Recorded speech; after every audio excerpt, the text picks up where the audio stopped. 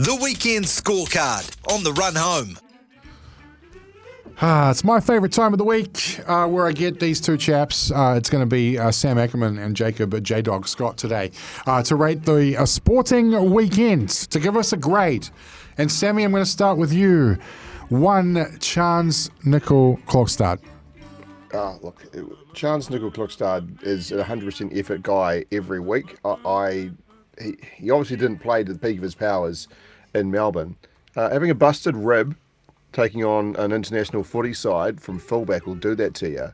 But how deep he dug and the performance he put on, I'll give it an A to A plus. I don't think it was a flawless game, but geez, he is just a phenomenon. You could see the emotion in his speech afterwards, what it meant to him as well.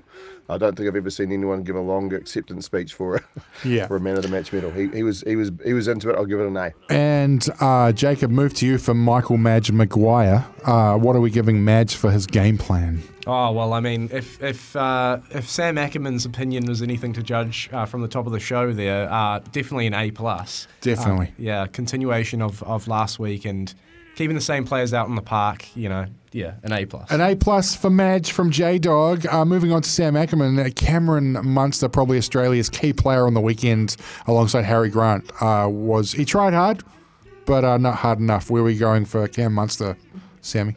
I'm going to give him a C for performance, and I'm going to give him an A+ for suggesting that we need the Anzac test back. That we need to see more international rugby league. So Cameron Munster, look, he's a Queenslander and an Australian and played for the Storm. So these are things that count against him in the popularity stakes for me. Jacob, the Black Ferns, they lost, 33-19, I think it was. They did have a period in the second half where it looked like they were going to stage a remarkable comeback, but not good on the night. What are you rating the Black Ferns on this scorecard? Considering it's the rematch of the World Cup final of last year, I'm going to go easy on them. Considering they lost the game, so I'm just going to give them a C. A pass. All right. Not great.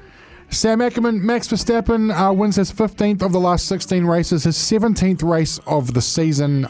Unbelievable season, history-making season. Wins again this morning and the sprint race yesterday. What are we rating Max?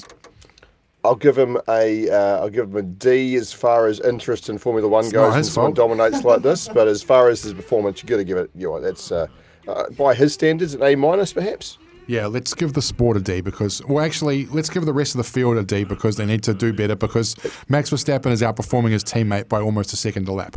Yep. The Black Caps bowlers, Jacob, giving up 200 runs in 24 overs. Yeah, it's a sorry sight. I'm going to give them a D+. They've just missed the mark. They've not passed. I mean, we scored 200, so our batters did the job. 400.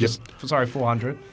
We just had to, restrict them, especially with the bad weather. And finally, Sammy, YouTube for pulling Rob Moody, as in Rob Belinda's cricket channel, which to me is the worst story of the weekend.